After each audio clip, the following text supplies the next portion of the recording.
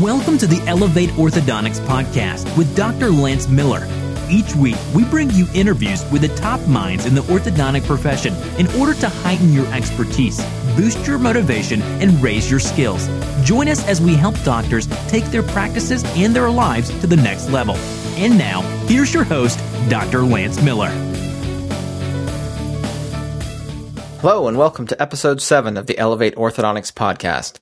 I'm really glad that you're here. I've got a wonderful episode lined up for you. Dr. Greg Jorgensen is our guest today, and we're going to have a discussion about internet marketing.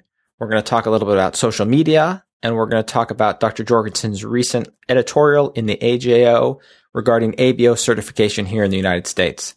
It seems like today that there are a lot of orthodontists who are frustrated or complaining about the current competitive situation, about some of the forces affecting our specialty. And one thing I really admire about Dr. Jorgensen is his willingness to put forward a positive proposal, to be willing to listen to the different parties, to be willing to compromise, but really to offer something positive and proactive for us to discuss. And so I would encourage you to listen all the way through the episode, especially for that portion, which I find really interesting and fascinating. We'll include a link to Dr. Jorgensen's article on our website if you want to check that out. And I would encourage you, if you've got any comments about that, go ahead and post those in our Orthodontic Facebook page. Interestingly enough, the ABO this week has launched a survey regarding ABO certification. And so it really seems like there's a lot of discussion on this topic, and this podcast turns out to be very timely. I'd encourage you to go online and take the survey. You can go to www.surveymonkey.com/r/ABO certification. It's a good chance for you to contribute your opinions to the discussion. Today, we've got a question from one of our podcast listeners on how to value an orthodontic practice, and then we'll jump right into the interview. Let's do it. All right. So today I want to answer a question I received from a listener. The question is, how do I incorporate the value of my orthodontic practice into my net worth statement?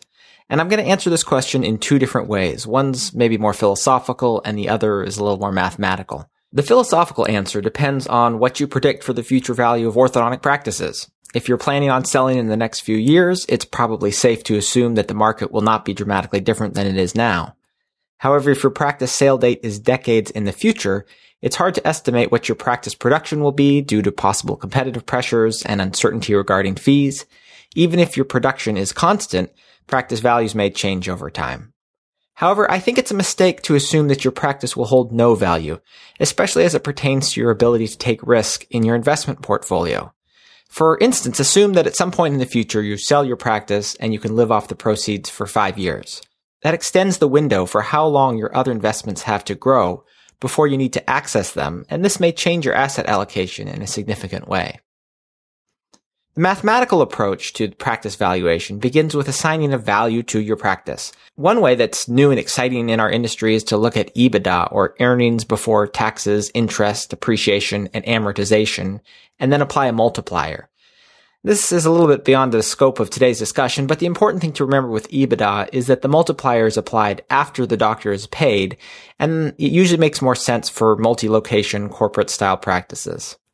The more traditional way of valuing your practice is as a multiplier of production or collection or profit. The multiple can vary depending on a number of different factors, but for this discussion, let's say you can sell your practice for 75% of the average of the last 3 years' collection. The next step is to pay any capital gains taxes due at the sale.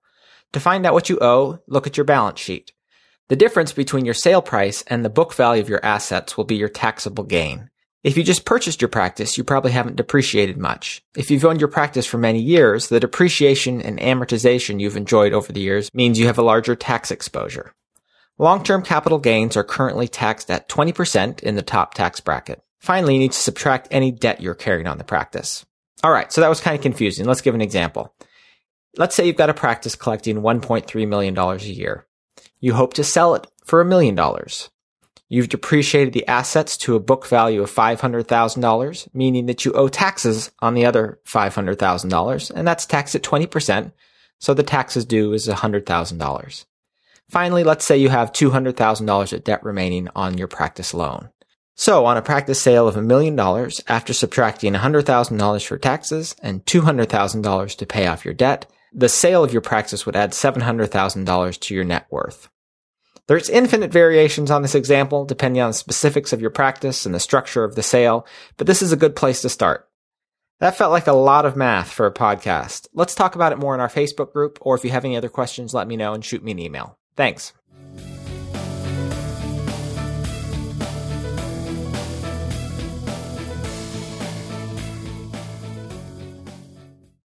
Dr. Greg Jorgensen is a board-certified orthodontist practicing in Rio Rancho, New Mexico, which is a suburb of Albuquerque. He received his undergraduate degree from BYU, his dental degree from Washington University in St. Louis, and his master's in orthodontics from the University of Iowa. Dr. Jorgensen has served as the president of the Rocky Mountain Society of Orthodontists, is on the AAO's Committee on Technology, is in his sixth term as the president of the New Mexico Association of Orthodontists, and was the general program chair of last year's AAO annual session in Orlando, Florida. Dr. Jorgensen has published numerous articles in the AJODO. He speaks nationally and internationally on website design, internet presence, social media, and reputation management, and has been featured multiple times as a guest lecturer on the Practical Reviews and Orthodontics series. His orthodontic blog has over 50,000 readers each month, and he recently answered his 10,000th question from his blog readers.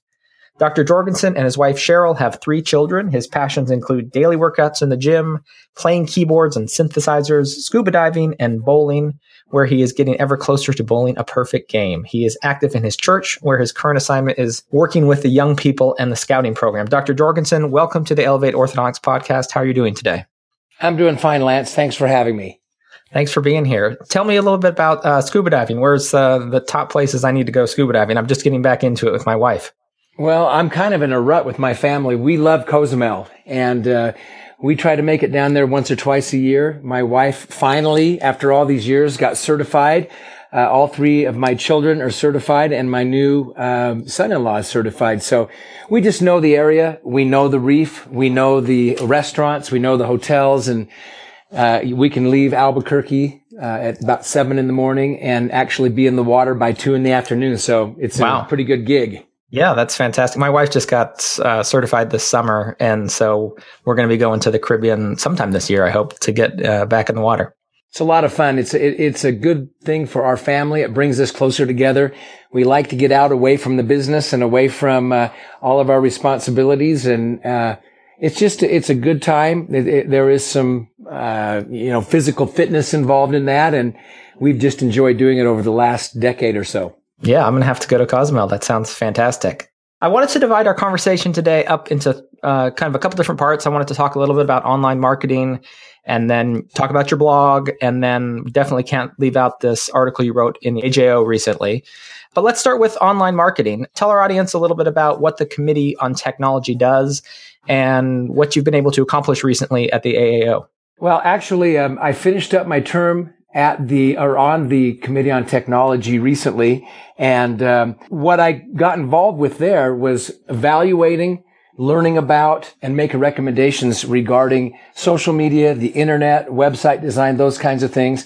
Actually, one of my, I guess the feather in my cap there was I was the one that started the technology blog. We were looking for a way to get our information out there, and I'd had some success with my own blog. And so working with the staff at the AAO, we got that thing going. But the Committee on Technology is trying to tackle all of the things that are facing the AAO and its members that have things to do with technology. And that has anything to do with like scanners, CBCT, online reviews, all those kinds of things.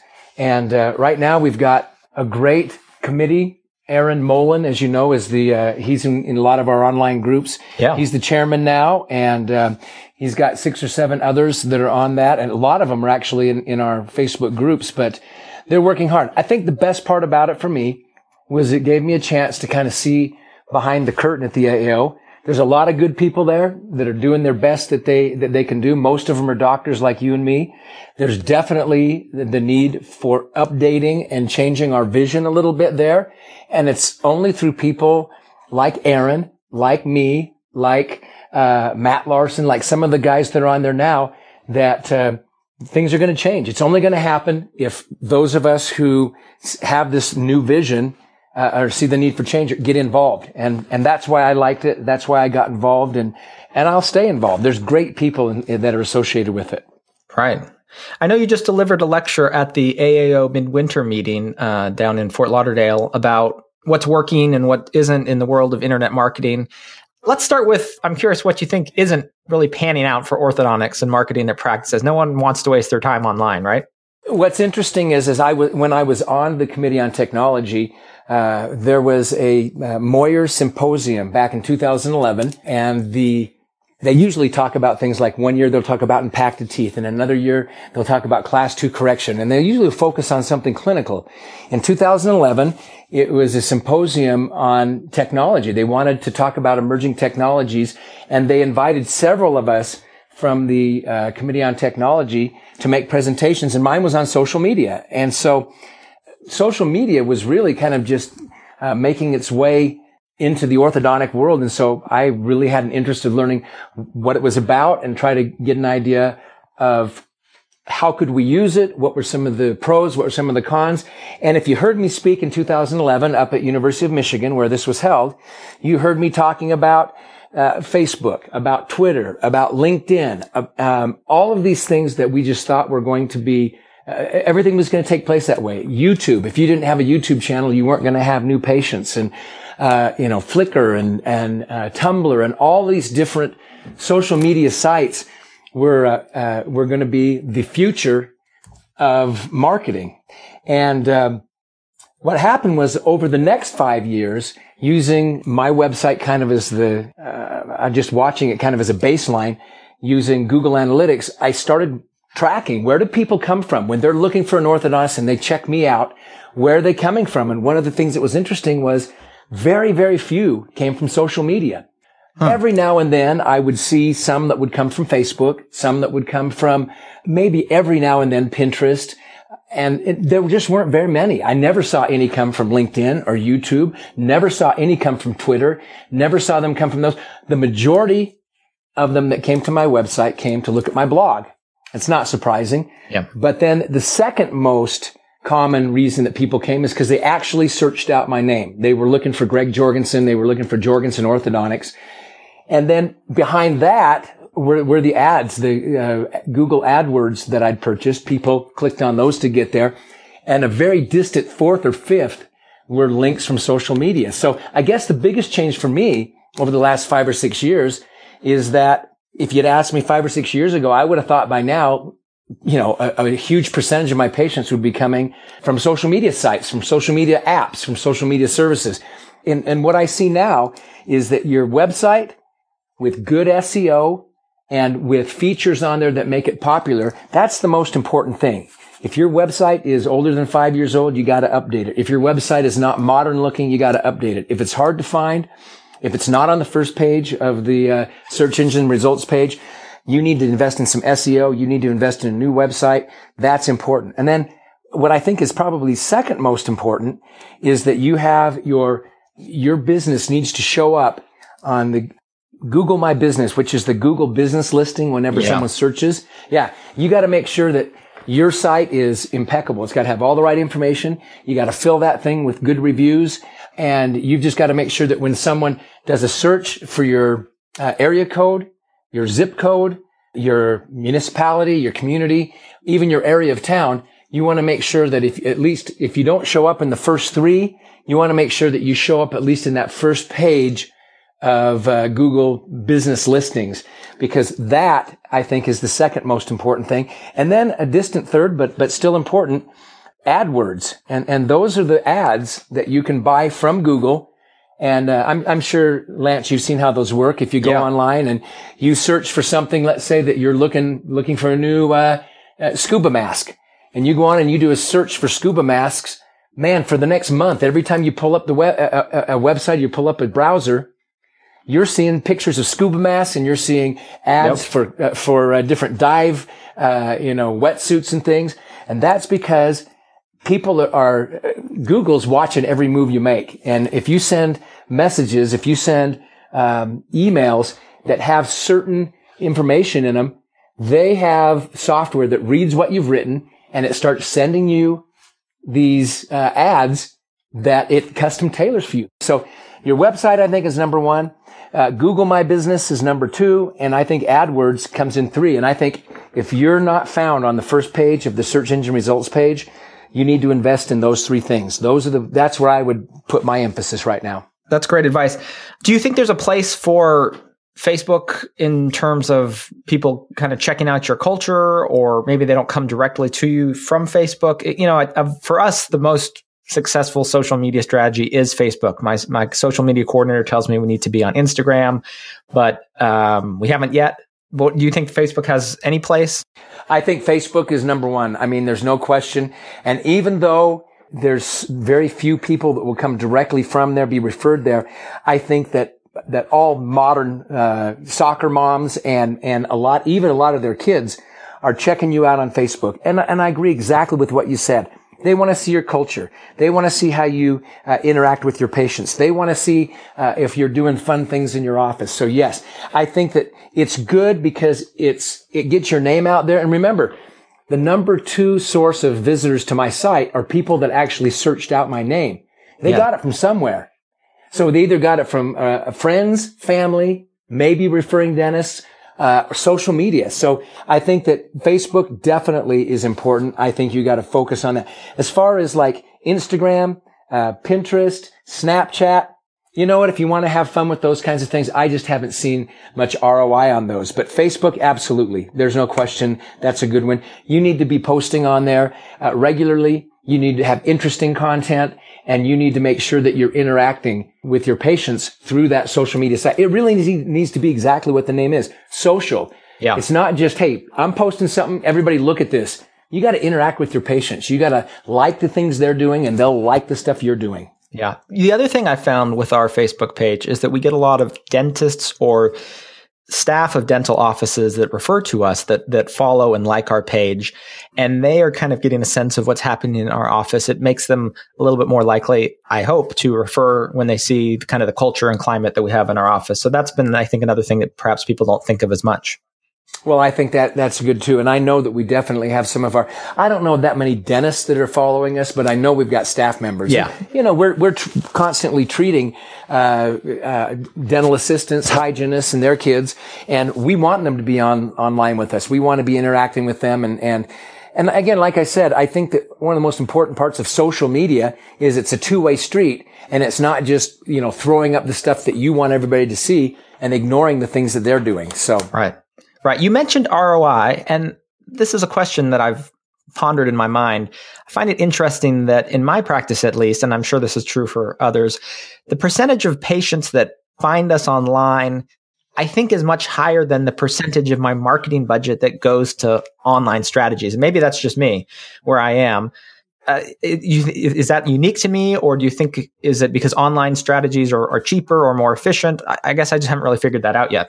No, I think that online strategies are definitely cheaper. I mean, you look at what you would pay for a full page ad in the Yellow Pages, which, by the way, I hope none of your listeners have a full page ad in the Yellow Pages, unless they're also offering dentures.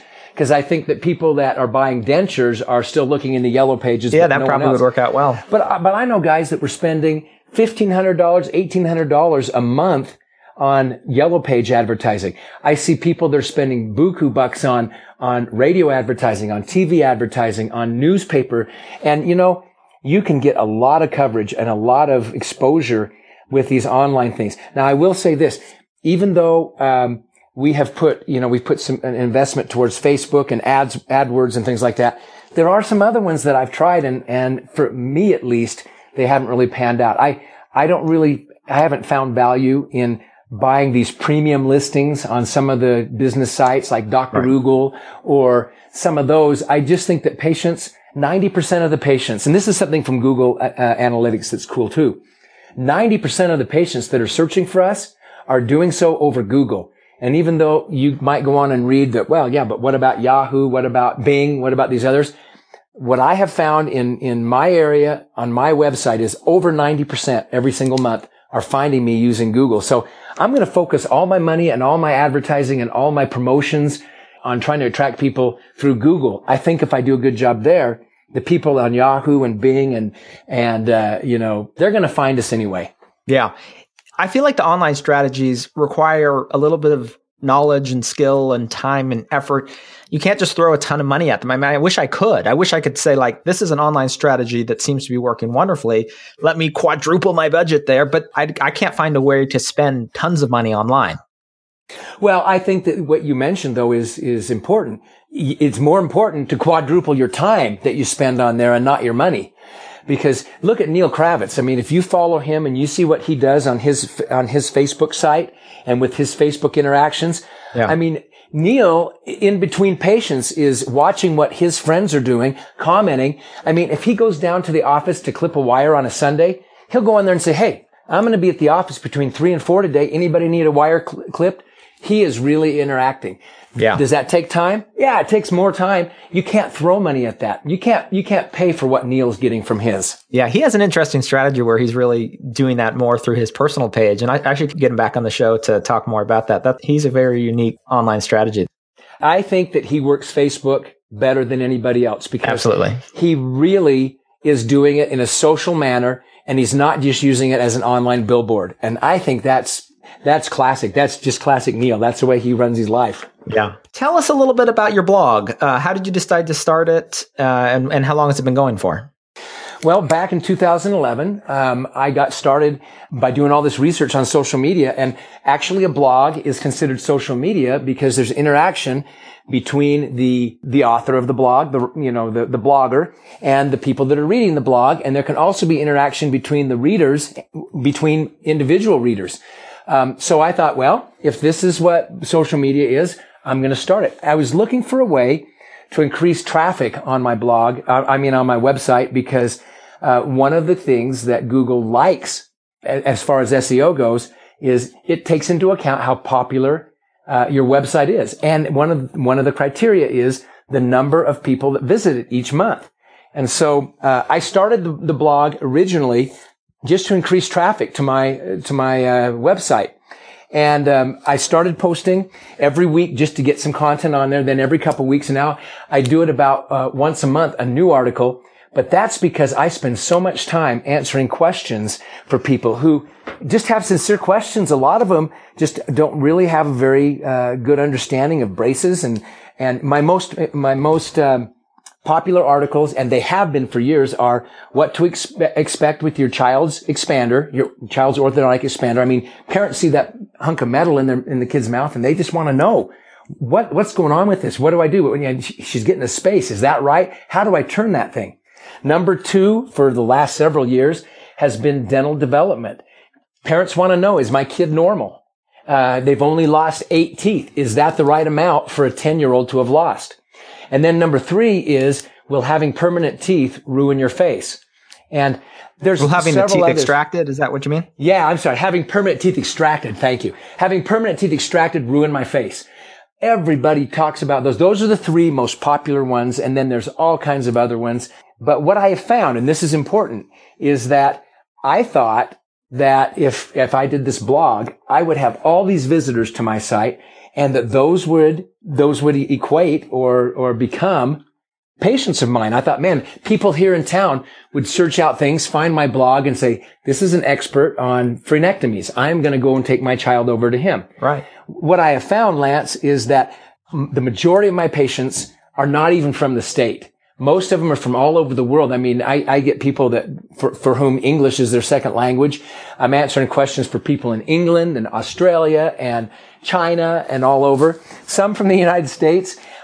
So what I would say is, does it really give me new patients? Not directly. I mean, there's some of my patients have said, yeah, we love your blog. We go on there for answers all the time. But what I think it does more than anything is, if you've got a website and you have 1,500 people that go onto your website every month looking for something, and it's sitting next to my website, and I've got 50,000 people that are coming to it. If Google says, okay, in every other way, these 2 websites are equivalent, they're going to put mine above yours just because the amount of traffic, according to their algorithm, is saying Dr. Jorgensen's is just a little more authoritative than Dr. Miller's, just because we think that there wouldn't be 50,000 people going unless there was something there good to look at. So I guess what I'd say about my blog is, I think the SEO value is great. I think the information, I feel very good providing that for them. It doesn't really bring in a lot of new patients directly, but I think indirectly it helps me rank better. Do you feel like as a blogger, you've learned anything about mindset of orthodontic patients? I mean, I feel like as orthodontists, we think about what we do in our own way, and then people come in with a totally different kind of way of thinking about it. Do you feel like you've had any insights on that? You know what, Lance, what I have seen is everything from people who think they know way more than orthodontists, all the way down to people who, wonder, hey, I'm 15. Is it too late for me to get braces? I mean, some of the most simple questions that we have on there. So I think that one of the things I've learned is that there is a huge range of people out there that have dental IQs that are so different. Some people get on there and they're going to have teeth extracted, in 2 weeks, and they think it's the end of the world. And so I think that it just shows how little information the majority of the population has about orthodontic topics. Right. What is the web address of your blog? If you go to the website, gregjorgensen.com, you'll see a couple links there. First of all, there's a widget in the lower left-hand corner that always has the last 3 articles that I've written. You can click on any one of those and it'll take you there. Also, there's a blog button, an orange bee that's on there. If you want to go directly to it, it's www.gregjorgensen.com/blog. Okay, great. And that's it. I think our audience should go and anyone listening should go and check it out. I've been there and I've read some of the articles myself. They're really well written. But I want to throw out here that if someone listening is considering blogging or updating their practice website, stealing content from Greg's website is sleazy and illegal. And because I'm sure that must happen to you as well. Having been at this as long as I am, there are ways to tell when someone steals content. And it's happened to us 4 times now. And we find out immediately. And in 3 out of the 4 cases, I was able to just send a very kind note to them, talking to them about the dangers of plagiarism and copyright infringement. In the 4th case, I had my lawyer send them a little note, and all 4 of them were taken down. Now, what I would love is for everyone to link to my blog, because that's a win-win. You get the answers for all of your patients. You have the information there. Just make sure that there's a link on there. And it's good for me. Backlinks to my site are great, and the content for your site's great. But yeah, I mean, the way we've got things set up with Google alerts and all that, anybody that copies our content, I get notified of it. And you know what's really interesting is that I have a loyal following on there. And if someone is looking for information, for example, about Invisalign attachments, and they start reading something I've written, if they come across someone else that's written the exact same thing in the same verbiage, they'll send me a note and say, hey, someone ripped off your last article. And I've had lots of my readers turn people in. That's great. And then you send them a kind note. I love that you said you send them a kind note. I would be like that. I don't think I could be that kind. Well, you know what? It's the information is there to help people. And all I ask is that, share it however you want to, but make sure, give credit where credit's due. It's the right thing. Heaven knows that, anybody that's done a blog knows it takes a lot of time to do that. And, like I said, answering my 10,000th question, last month was, that was a milestone. And that I spend a couple hours every Sunday answering the questions of very sincere people who are looking for information. Great. Let's talk for a few minutes about your editorial in the January 2017 AJODO. I'll let you give the background and explain why you think a change is needed with regards to board certification in the United States. I appreciate the opportunity to bring that up because, first of all, I want everybody to know I'm board certified. I got out of school in 92, got board certified in 2002, 1 decade later. And I always planned on doing it, but as you know, you get busy. And all of a sudden I looked at this deadline. I thought, well, at that time they gave you a 10-year window to get it done. So I went to St. Louis. I took my 10 cases. I laid my plaster on the table. And you know what? It was good for me. I thought it was a great exercise. I think I'm a better orthodontist because of it. I don't think I'm better than the guy down the street, but I think personally myself, I'm better than I would have been if I hadn't done it. When I got out of my residency, way back when, I got involved with the RMSO. I was the editor of the newsletter for a couple of years, and I really got to know some great people, and I got started in organized dentistry, and I just remember from those very first meetings, there was always a discussion about the American Board of Orthodontists, and our director from the RMSO would complain about, oh, it's so hard. We can't get residents to come out of school and take this, and the ones that take it never recertify. And it always hovered just below 30%. So less than 1 out of 3 orthodontists from 25 years ago even were taking the boards. And then we got a new ABO director, and when I was president of the RMSO, the same story over and over. We can't get anybody to do it. People don't see the value in it. It's not accomplishing anything. How can we get people more interested? And then, as I've been on the board, the last 6 years as the president of New Mexico, every meeting I go to, we talk about, the poor board. We can't get people to take it. Now, it's gone from about 30% to 40% with some of the gateway initiatives and things like that. But Lance, what I see is this. Nothing's changed except the world around us. The world around us has continued to change. The majority of people in public do not know the difference between what an orthodontist does and a dentist who does orthodontics, let alone the difference between an orthodontist and a board-certified orthodontist. So in the last RMSO board meeting, the same argument came up, the same one I've been hearing for 25 years, and all of the information that I've gained from being in our Facebook sites, hearing all these really bright orthodontists who treat patients every bit as good as me, who really kind of have disdain for the American Board of Orthodontics because it's a divisive organization right now. And if you don't think it's divisive, go on the ABO website, and the first thing that will catch your eye is a banner that says only 1 out of 3 orthodontists is board certified. Choose wisely. Yikes. If that's not divisive, so all of these young, bright, smart orthodontists who are coming out of school now and not getting board certified, they're looking at it and they're saying, you know what? I don't care if I'm in the 30 or 40% that are board certified. I've got bills to pay. I've got patients in my practice that don't know the difference between me and the guy that took the weekend course that's down the street. And so we talked about it. And so as a RMSO board, we started brainstorming. We said, well, what would work? So we started talking about using the American Board of Orthodontics as a vehicle to educate the public. Wonder if everybody who was a residency trained orthodontist came out of school and not only took a written exam, but did some kind of a clinical test. Now, they wouldn't be able to present their own 10 cases like I did way back when, but sat down with the examiners and showed that they knew their stuff. And then if every orthodontist who came out of a residency could come out and be certified as a board certified orthodontist, then we could, not only as the AAO, who doesn't really have direct ties, but if the AAO said, hey, we recognize board certified orthodontists as those who have graduated from an orthodontic residency, and then use some of the clout and the money and the stuff that the AAO has that the ABO doesn't have to join those two forces together and educate the public, that's a win-win.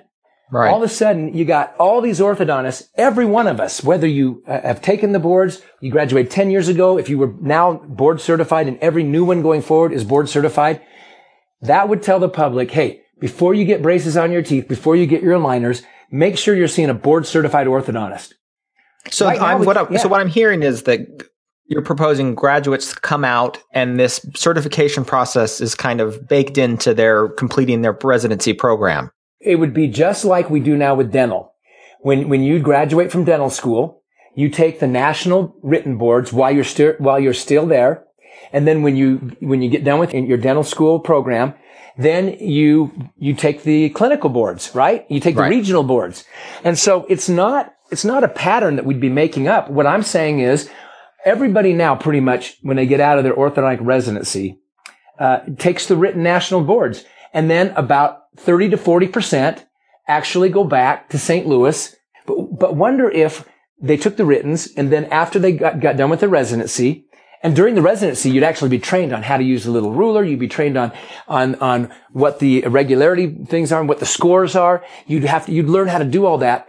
And then when you got done with your residency, you showed that you knew your stuff, and then you were pronounced a board certified orthodontist. I mean, that's how the medical profession does it. I don't know of another specialty. I don't think that a heart surgeon comes out of their residency and then goes out and does heart surgeries for 10 years and then takes back 10 cases to show how they did their heart surgeries. Right. So what I'm proposing is that you get done with your residency, and then you have a written board, and you have a clinical board. And, let's imagine that you have the clinical board. They come in and they've got 5 sets of either digital or 3D printed models of pre-treated cases and 5 of post-treated cases. You evaluate those. You talk about, then they quiz you over them. They say, what are the things about this case? You indicated here you would not extract teeth in this case. Tell us why. What were the things that made you think that way? And then I guess there's some sort of amnesty for all those people like me who are not board certified. That's the hardest part for the board, the current board, and a lot of board certified orthodontists. That's the hard part for them to swallow, is that if you grandfathered in all of the former graduates of residency programs, they're thinking, well, that cheapens everything. But Lance, if we're going to have it mean anything, we'd have to do that. We would have to allow those people, like you're one of those people, to be board certified. You graduated from a residency program just like I did. And what would be the next step is, I'm not going to say it's like the gateway. You'd have to keep doing that, but it's a two-prong approach. One is grant board certification, and then like every 3 years, have some kind of a continuing education requirement or something, just like we do with our dental licenses. Every 3 years, I have to show proof that I had 60 hours of continuing education to get my dental license recertified. We could do the same thing with orthodontics, but yeah, I think that we're going to have everybody. In that way, we can make the case that, hey, every residency trained orthodontist is board certified. That's how you'll know the difference between someone that was trained in a residency and someone that was trained in that online progressive orthodontics course, or someone who was trained by going to some weekend courses 3 times a year.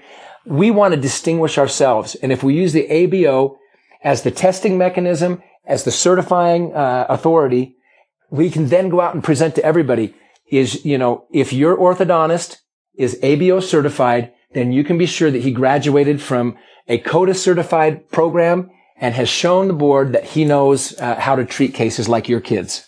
I don't have all the answers, but I think that what we want to do is, rather than let the ABO become completely irrelevant because the public doesn't understand it, let's use it. Let's get these really good doctors who are working as directors and as examiners to just to shift gears a little bit and say, okay, the world's changed around us. Let's change. Let's help save the profession with the organization we already have organized. Yeah. And Greg, the fact that you were able to publish this in the AJODO and not just like in a Facebook group full of angry orthodontists makes me think that there must be a little bit of a chance that this idea gains some traction among parties that could actually make it happen.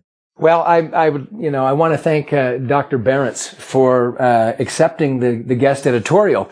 There's a lot of strong feelings about this on both sides. And I thought it was funny when he got my guest editorial. He and I talked and he says, now I know you're a big boy, but this is going to put a target on your back. And I said, you know what? I said, I'm willing to do that. I am a big boy. And I said, I have been to just one too many board meetings now where we have made no progress. Now, yeah, there's been some incremental progress over the last, maybe decade. But Lance, the forces that be on the other side of the aisle, they are moving forward full steam ahead. Smile, Direct Club. Even, I use Invisalign and like it, but Invisalign with the general dentists, all of those kinds of things, the 6-month smiles out there. And I'm sure there's going to be more and more and more. They are gaining traction. And if we don't get on this and we don't get something moving, we're going to sit around. The ABO is going to be a good old boys club with 30% of us getting together once a year to show plaster models. And that's not going to help the profession. Do you have a sense of, if a listener to the podcast thinks this is a great idea like I do, what we could do to move this forward? What are the mechanics of supporting or standing behind this proposal? Well, I would say that one of the most important things you can do is if you are either involved on your constituency level, like on a state level, or on a regional level, like the Southern Association or the Southwest Association or the PCSO or something like that. If you know anybody that serves on those committees, that serves in the House of Delegates, you need to just let them know, hey, you think, and you don't have to say Greg Jorgensen's idea. You say, you know what? I really do think that the American Board of Orthodontics can become something in tandem with the AAO that could really benefit all of us. And just let them know that you are in favor of that. Now, we're going to be working on some type of resolution coming up that we want to present to the House of Delegates at the AAO meeting in San Diego. And if there's any way to let your some of the people you know who are maybe delegates or who are the trustees or whatever, if the head of your department where you went to school is any way associated with the AAO, just let them know, hey, we really think this is a good idea. We think that some version of a change with the ABO that would help all orthodontists and help the profession and unify us rather than divide us is a good idea. I think that's the most important thing we can do. I agree. And the concept of unification to me is so appealing. The thought that we could be working together. I think there should be some rigor, and I'm not opposed to that. I think high standards are wonderful, and I haven't ruled out the possibility of getting board certified under the current system. But I think the point that you're making, that we're in this environment where if we could join together, if we could find a way to make it something to bring us together rather than to distinguish between us, I think that would be huge for our profession. Well, those were the thoughts of the Rocky Mountain board of directors. And, I put a voice to it, and I tested the waters. I had several people look over what I was proposing and got some great ideas from educators who are going to be involved in this. Got some other ideas from members of the actual American Board of Orthodontics directors right now. And just from talking to doctors like you who are thinking, maybe I'll do it, maybe I won't. And we all threw all our ideas together, and I was willing to stick my neck out on the line. And it's been a good thing. I would say, seriously, 98% positive is what I've experienced. I have received calls from department heads and chairs and people. They're saying, you know what, I can't really write a letter to the editor and support you, but I wanted to let you know that was a great idea. I'm behind you.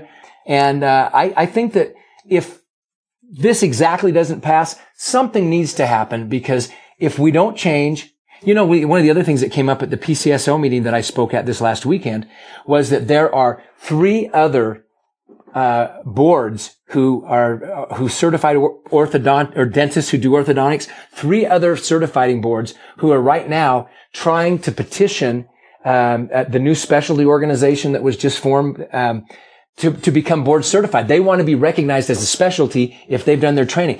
Can you imagine if we're competing with orthodontic boards that are formed and made up of GPs? We got to take the bull by the horns, and we got to get ours out there, and we got to make ours the best and the most well-known before that happens. Yeah, fantastic. Well, I want to wrap up with this. Maybe we'll change gears a little bit here. Is there something that you're doing new in your practice or in your personal life in 2017 that's really working out for you or making a difference that you'd want to share with our listeners? You know what? I think that it's really important to give all that you've got when you're at the office, and if you go home and make care calls and stuff like that. But you got to have a little outlet too. You got to have a little fun. And you mentioned a couple of things that I do. I love to scuba dive. I took up bowling just about 4 years ago, and I've peaked at 290. Wow! And this year's going to be the year, Lance. And when I get that 300, you'll see it on my Facebook, on my Facebook site. But, I just would say to everybody, work as hard as you can, give your patients everything you can, but find something else. Find something in your life besides your orthodontic profession, besides your orthodontic practice. Find some things that you love to do with your family. Find some things you love to do with your parents. Find some things that you love to do with your community, and kind of have a balanced life. My goal is, when I turn the practice over to my son and I retire, I want to have some place that I enjoy going just as much as here. I don't know if that's going to be Cozumel, or if that's going to be the bowling alley, or if that's going to be, something new. I don't know. Maybe I'll finally go on tour with Styx or Aerosmith or something like that, playing keyboards. Yeah. Great. Greg, thank you so much for being on the podcast. It's been wonderful having you. I hope we get to meet up again soon in person. If people want to get a hold of you, what's the best way to reach you? Absolute best way is to send me an email. It's just drj@gregjorgensen.com. Perfect. And you'll also be in our Facebook group online for the Elevate Orthodontics podcast if people want to maybe ask you a follow-up question there. Yeah, that's no problem. Anybody on this webcast can direct message me there, and I will be as helpful as I can be. Perfect. Thanks again. Have a great night. Thank you. Bye-bye. Hey guys, thanks for tuning in for another episode. I thought that was a fantastic interview, and I want to thank Dr. Jorgensen for coming on. Go online, check out his blog at gregjorgensen.com/blog. It's pretty fascinating, and there's a lot of great articles. I think some of the language that he uses is really appropriate for patients, and he speaks to them at a level that they understand. I'd also encourage you to take this survey that the ABO has out there. Again, www.surveymonkey.com/r/ABO certification. Weigh in and let your voice be heard. Hope you're having a great week. We'll talk to you again soon. Thank you for listening to the Elevate Orthodontics podcast. For more episodes, subscribe on iTunes or visit our website at elevateorthopodcast.com. Tune in next week for another great episode.